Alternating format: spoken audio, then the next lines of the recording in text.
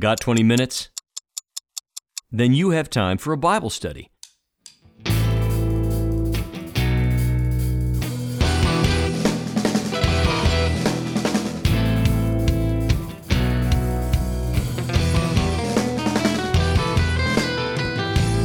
If you confess the Lord, call him up. If you confess the Lord, call him up.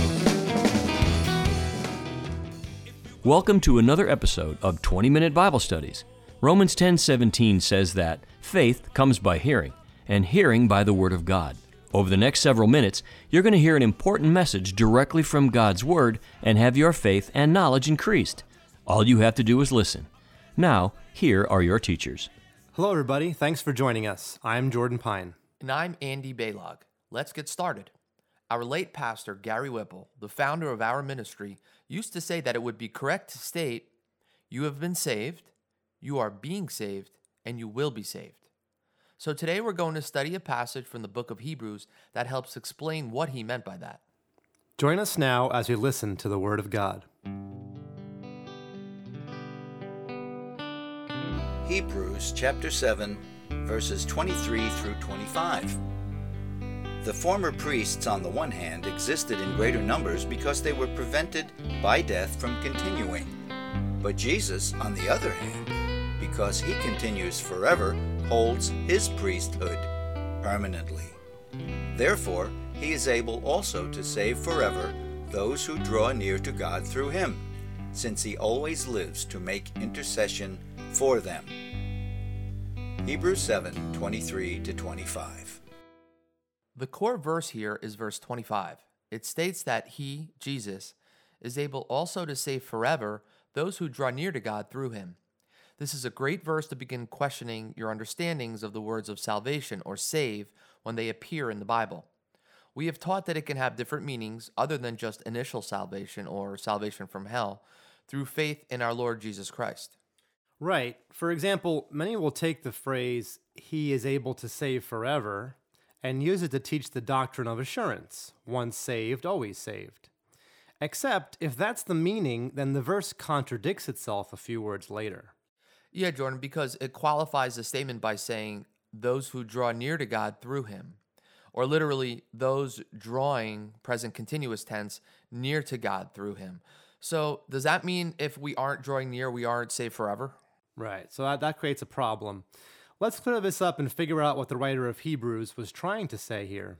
We'll begin with the SPACE method again. SPACE is an acronym. The SP stands for speaker, A for audience, C for context, and E for explanation.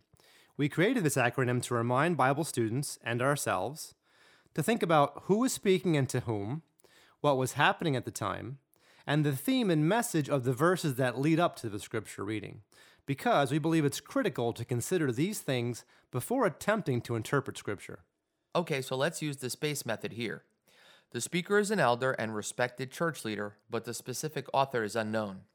Many believe it was the Apostle Paul based on contextual clues, but there's also evidence it was not Paul. Some say maybe Barnabas, Silas, Luke, some say Philip, Aquila, or even Priscilla. Of course, ultimately, the author is the Holy Spirit. And if we go to 2 Timothy 3:16, it reads, all Scripture is inspired by God and profitable for teaching, for reproof, for correction, for training in righteousness. Right, so it's the Holy Spirit, no matter what, whether you want to side with some scholars who believe Paul or other scholars who believe someone else wrote it. As for the audience here, it's Hebrew or Jewish Christians. We must always keep in mind if a passage of Scripture is written to Jews or to Gentiles, and sometimes it's written to both, because the means and method of salvation for Jews was different than it was for Gentiles. The Jews were nationally saved, if you will, just by being God's people. Or, as our founder, Pastor Gary Whipple, used to say, they were saved on the layaway plan. The Gentiles had no such heritage. God has always dealt with them individually as the ingrafted. You can see Romans 11:17-24 for that reference. The audience here, therefore, is people who were once Hebraic Jews, as opposed to Hellenistic Jews or Greek Jews, such as the Corinthians. And these Hebraic Jews had a good sense of the Old Testament laws and traditions. So the context of Hebrews is a time of persecution and transition. It's a few years before AD 70, which is when Emperor Titus and Commander Tiberius sacked Jerusalem and destroyed the Second Temple. So being a Christian at this time meant physical risk.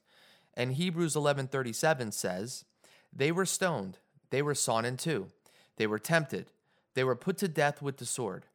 They went about in sheepskins, in goatskins, being destitute, afflicted, ill-treated." So there was much temptation and pressure to backslide into Jewish practices and downplay the glory of Jesus Christ, perhaps downgrading him to an angel. When reading Hebrews 1 and 2, you will find these chapters are a direct rebuttal to this idea. The context of chapter 7 is as follows. It comes right after chapters 5 and 6, obviously, numerically, but those chapters distinguish the milk of the word from the meat of the word. Hebrews 5, "For though by this time you ought to be teachers, you have need again for someone to teach you the elementary principles of the oracles of God, and you have come to need milk and not solid food, or meat." That's Hebrews 5:12-14.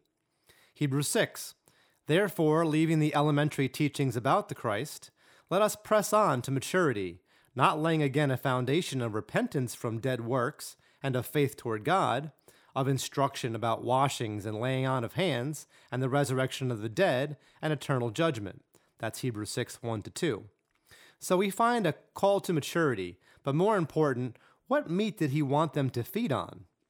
In general, the meat is teaching specifically about the second coming of Christ, since their salvation was already secure with the first coming of Christ. That's the milk.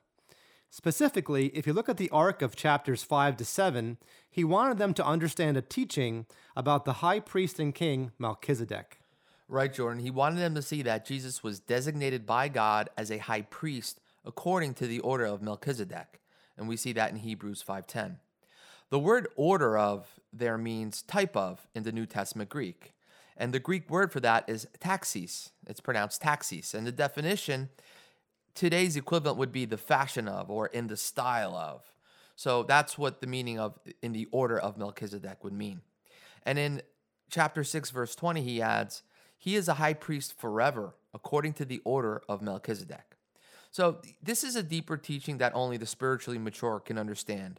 And the author even writes in Hebrews 5:11, he says, "Concerning him we have much to say, and it is hard to explain, since you have become dull of hearing."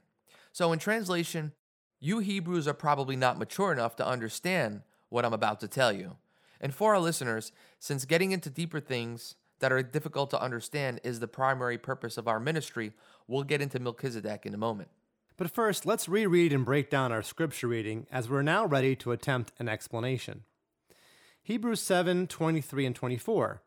"The former priests, on the one hand, existed in great numbers because they were prevented by death from continuing. But Jesus, on the other hand, because he continues forever, holds his priesthood permanently." That's pretty straightforward. What better priest to have than one who is immortal and can intercede for you forever? And we Christians have a final and perfect high priest. In context, again, this is holding up the superiority of Lord Jesus under the new covenant to the priests of the old covenant, which was necessary because of the Judaizers of the time. And again, Judaizers are people who were teaching Christians they had to follow the old practices of the law. Right. So moving on to Hebrews 7:25, it reads, "Therefore he is able also to save forever those who draw near to God through him, since he always lives to make intercession for them." Note that the Greek word translated forever here is actually not the same word that is normally used for the word forever. This word is actually panteles, which literally means completely, utterly, or perfectly. And that's different than the word that appears just a few verses earlier. Quoting the Old Testament in verse 21, the author writes, "The Lord has sworn and will not change his mind. You are a priest forever." And that Greek word is aeon, which is similar to the word eon and literally means for a period of time or an age. So whenever you see forever in the English Bible, it's usually the word eon. But in today's reading, it's actually panteles. And it's ironic because neither word really means forever in our sense of the word. Right. One means age-lasting, and the other, in the verse we're studying, actually means utterly or completely. In other words, Jesus is able to save completely those who draw near to God through him. Completely refers to the spirit, soul, and body, the pneuma, psyche, and soma in the Greek, or mind, body, and spirit in modern English. So this can be viewed as a reference to the three parts of man. Now, when you parse the word for save in that verse, or sozo, you also discover something interesting. It's in the present tense, which indicates an ongoing or continuous action, an ongoing or continuous salvation, which is salvation of the soul. This is opposed to our salvation from hell, our spirit salvation, which was a one-time event in the past. When you see that version of salvation in the New Testament, it will be in a different tense. For example, in Ephesians 2:8, it says, "For it is by grace you have been saved." That's sozo, translated as the English past tense. But that doesn't really do it justice, because in Ephesians, it's actually in the Greek perfect tense, which indicates a completed action, here justification, with an ongoing result.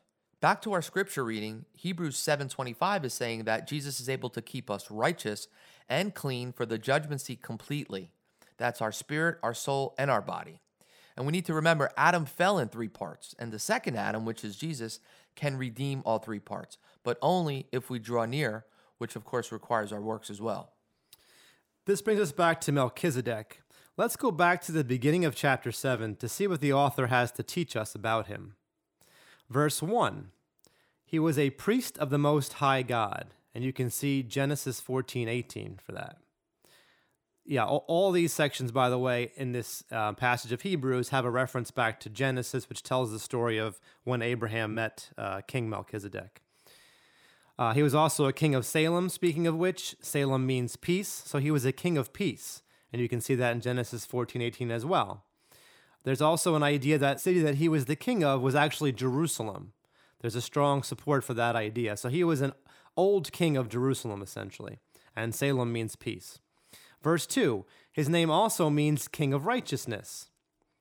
And then we learn that Abraham gave him a tithe, or tenth, of all of his spoils, and that's Genesis 14:20. Verse 4 adds that it was his choicest, or his best, spoils.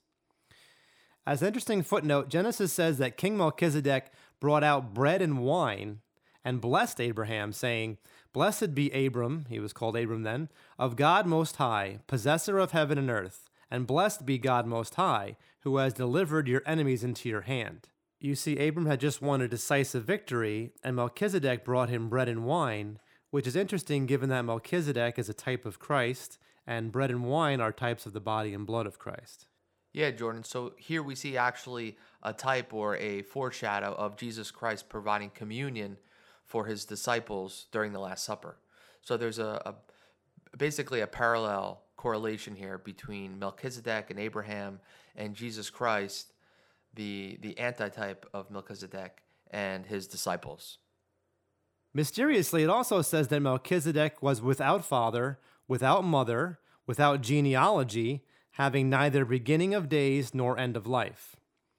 And you know, Andy, some have used the wording of these verses to teach that Melchizedek was the pre-incarnate Christ or some sort of supernatural being. However, a more accurate translation of the Greek from early manuscripts is, whose father and mother are not written in genealogies. Right, Jordan. Hebrews 7:3 continues, "But made like the Son of God, he remains a priest perpetually." The point being made is that the priesthood of Melchizedek is superior to the Levitical priesthood, which still existed when this was written, as each priest died and it eventually ended. But the Melchizedek priesthood is superior and perpetual because his death is not recorded. So the full teaching is this. Melchizedek, both a high priest and king, is a type of Jesus, since these titles describe his second and third offices. Yeah, so just to be clear, we covered Melchizedek very quickly. And to be clear, the fact that he has no listed mother or father or genealogy in the Bible is critical to understand because, again, the author of Hebrews is speaking to Jews, and there were very strict rules about the Levitical priesthood, the tribe of Levi, if you will. It had to pass in that bloodline. You had to know who your mother and father was in your genealogy because you had to be part of the tribe of Levi in order to be a high priest in the old Jewish law, the old Levitical law. Here, the author is setting up Melchizedek as a priesthood outside of that law. He even suggests in another passage that Levi, the original Levi, tithed Melchizedek, the high priest, through the loins of Abraham, as he describes it, to set up a superior type, a perpetual priesthood. Really it was foreshadowing a shadow of Jesus Christ, who he's trying to say in this passage and this whole letter really is far superior and perpetual beyond the traditional high priest, a high priest forever. So that's really why he brings up Melchizedek and why Melchizedek is important for meat-eating Christians to understand, because that superior type goes above all the old things of the law. But getting back to the offices of Jesus Christ, you see, the milk of the word is that Jesus was a prophet who died for us. That's his first office. But the meat of the word, the strong food, is that he lives as our eternal high priest, seated at the right hand of God, where he intercedes for us. That's his second office. And that he will come again as our king, his third office. Understanding these three offices of Jesus and their significant purpose for man will lead us to graduate from milk teachings to meat, or from milk to meat in our spiritual diet of his word. Amen, Jordan. So in summary, let's go over a few key points. We know that there was obviously a problem during the early church here, and it was beginning to become infiltrated with Judaizers. These were Christians who taught that people needed to keep the Old Testament law while trying to stay under grace. This ironically parallels the Arminian theology Christians of today, which teach that a Christian must abide to all the laws of the New Testament to keep their salvation secure. But the Bible clearly teaches that staying under the law to retain salvation would be like re-crucifying Jesus all over again and again, and like the Levitical priesthood did daily for Israel's sins. Whereas Calvinists today understand that the law and penalty of sin was paid in full on the cross. Yes, there's even modern-day Christian denominations that teach the Old Testament, rituals must be adhered to. I won't name the denomination, but we know we can think of one that teaches that, and that would also be wrong, of course. So you have like sort of New Testament legalism and Old Testament legalism, and both are wrong because of this re-crucifying. Christians have to realize the fact that people do not go to hell for sin anymore, but for not accepting Jesus Christ as their only Savior. For by his grace only are we saved, plus zero works on our part. Our work is what determines our reward or our rank in his future millennial kingdom. On the other hand, our sins and lack of repenting and confessing them to our high priest can cause us to apostate or fall back in our relationship with God.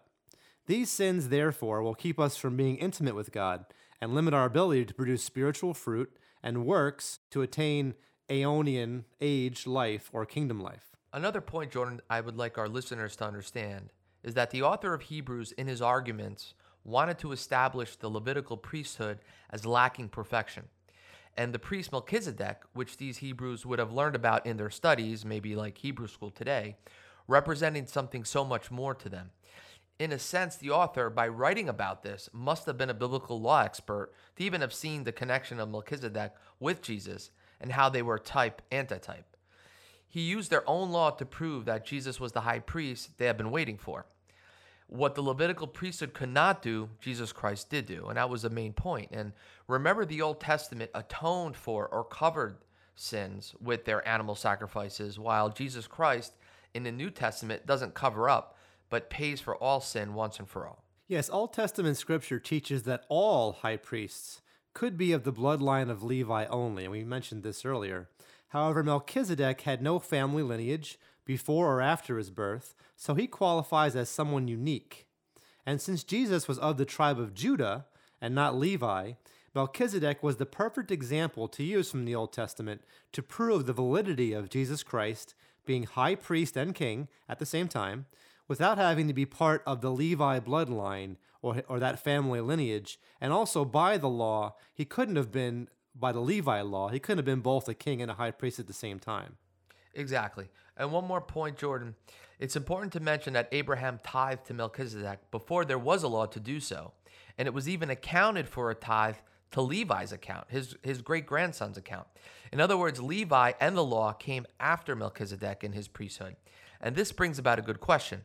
Why serve the shadow when the reality is revealed? Yeah, the shadow was the sacrifices and the ceremonies that were only a type or foreshadow, as we like to say, of the original thing, casting that shadow which was to come in the future. The antitype is Jesus Christ, the ultimate and perfect sacrifice. Okay, Jordan. So in summary, I just wanted to have a little conversation here, and I just kind of wanted to nail home some points for our listeners at home in case they don't know the difference between first tense and second tense salvation and how that's significant here in this study that we did today. Yeah, it's really important whenever you're reading a section of scripture like we read today to understand what you're talking about. You see the word save and salvation, you have to understand the tenses, and these are verb tenses that we're talking about. You know, first tense salvation is justification. It's salvation of the Spirit, and it happened in the past for anyone who believes, who is a Christian. One time, once for all. And then you have second tense, present tense salvation, which is ongoing, and that's the kind of salvation that we saw in view here today. Yeah, so basically, past tense salvation was the day you believed and acknowledged Jesus as your Savior.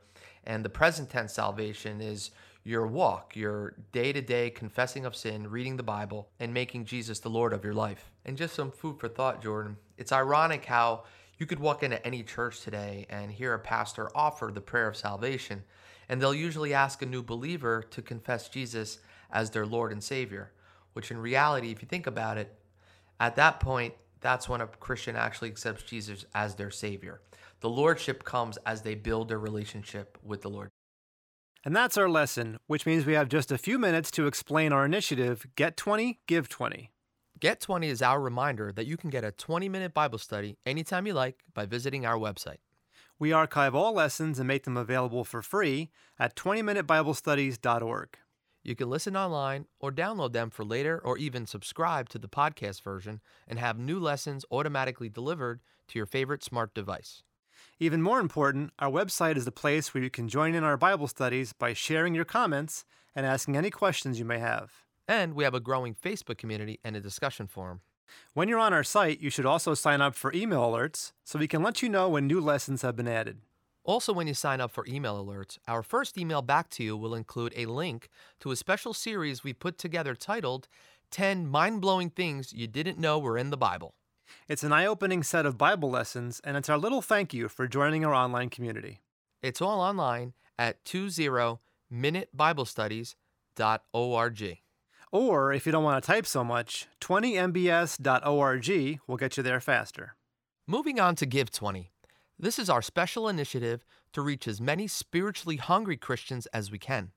We know so many Christians find it hard to make time to study God's Word and then feel guilty they're unable to do it.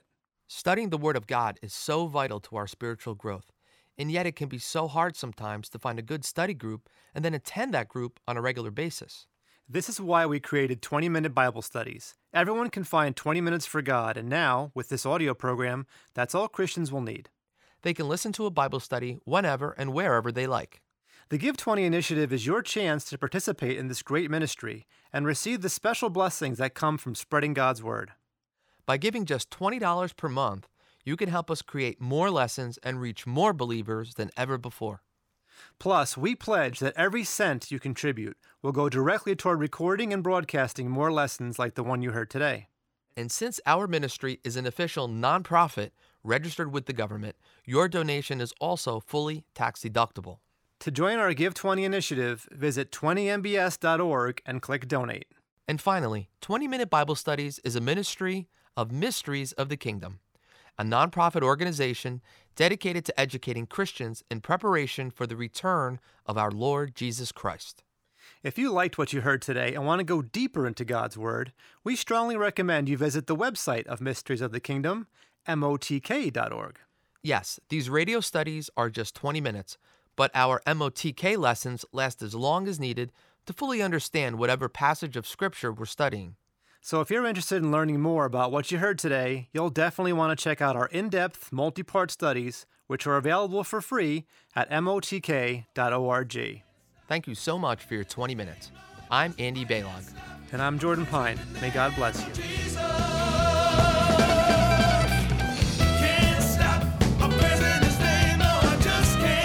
Thanks for joining us for another 20-minute Bible study. Special thanks to the family of Pastor Gary T. Whipple, to the Abundant Life Worship Center for the music for our show, and to Tom Pine for our scripture reading. I'm Steve Zioli, and until next time, may the Word of Christ dwell in you richly.